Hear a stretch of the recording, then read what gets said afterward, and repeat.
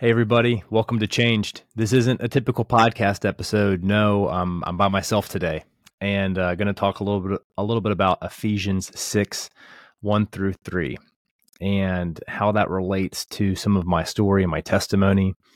And this is a pretty sensitive topic for me. I was actually praying not too long ago about what I should talk about today, and I wanted it to be based on a relevant, a meaningful scripture verse to me, something that's been speaking to me very loudly. And for anyone that doesn't know, this is just what it says in the New Living Translation. Under children and parents, it says, "Children, obey your parents because you belong to the Lord. For this is the right thing to do. Honor your father and mother. This is the first commandment with a promise." And for me, just to pause before I read the rest, this has really, in the last couple of years, given me chills, because I was not a great kid. In my high school years, middle school years, somewhat rebellious, but I definitely was not respectful. In fact, was probably so disrespectful that I would have absolutely, if we were being held by the law of the Old Testament, the book of the law, I would have been one of those kids probably put to death. And I mean that, and I really mean that, because I was so disrespectful to my parents.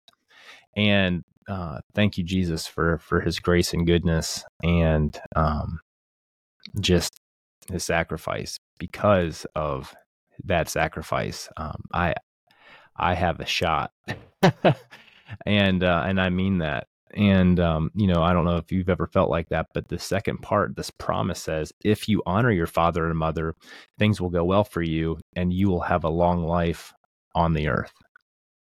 And here's what I can say.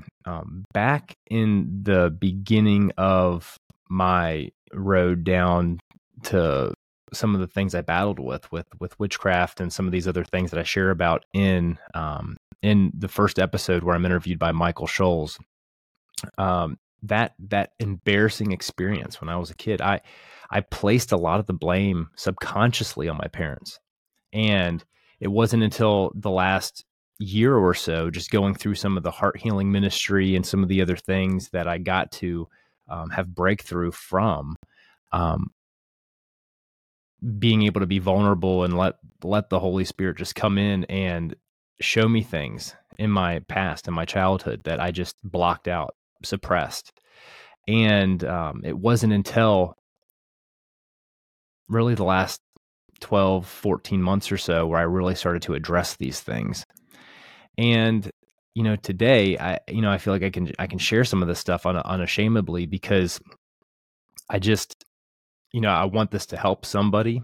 And I had so much shame for the way I treated my parents for such a long time, and they're awesome. Anyone that knows me, a lot of you don't, but the ones that do and know my family, they know that my parents are pretty awesome and do not deserve the treatment that I gave them. But what's really awesome is that Jesus is just, His sacrifice and His grace for all of us is enough. And what's really, really great is that he's our leader. He's a God of second chances. He's leading me currently through this healing process. And to no fault of my parents, there's no perfect earthly parents. There's only perfect parent is God the Father. And one thing that this truth has shown me is that we all need to cut our earthly parents a break. And now that I am a parent, I really hope my kids cut me a break. And I'd be lying to you if I didn't tell you, sometimes I'm scared to death, just based off of some of the things that I know that I did to my parents. And I'm just praying against, all that seed that I sowed when I was in high school, that seed would die. I don't know if anyone else feels like that, but yes. So back to Ephesians 6:1-3. And again, this to me speaks so loudly to be able to prioritize quality time with my family, because I neglected them for many years. Just not only through high school, which I did, but then also out of high school, because I carried some of these childhood wounds subconsciously. I didn't think that I was doing anything bad. I just thought that I was actually going and working hard, and I was just prioritizing you know, money and business and other things. I just made it an idol in my life, placed people that I was close to and learning from on pedestals. I should not have done that. That was just immature on my part. And I idolized things that just gave me permission, so to speak, to just neglect my family. And I did that for years. So it also speaks to me in that regard. And again, I don't know if this speaks to anybody that might be watching or listening to this, but I certainly am grateful for God being a God of second chances, and being able to try to go back through and mop up the mess that I created, not in my power, but just relying on the Holy Spirit to give me the strength to do it, and also praying for wisdom in how to do it, because I'm not that good or that smart. And, at times in my life where I thought that I just made the mess even bigger. So don't know if that resonates with anybody, but I would just encourage you that if it does resonate with you, to just go and chew on that verse, just the very beginning of Ephesians 6, and just ask the Lord, what's he sharing with you? What does he want to tell you about this verse? Because the word is alive, and God loves you. Jesus loves you. Holy Spirit loves you, wants to talk to you more than you want to hear, probably. Because sometimes when we hear, it's uncomfortable. And the things that we may be led to do in the name of repentance.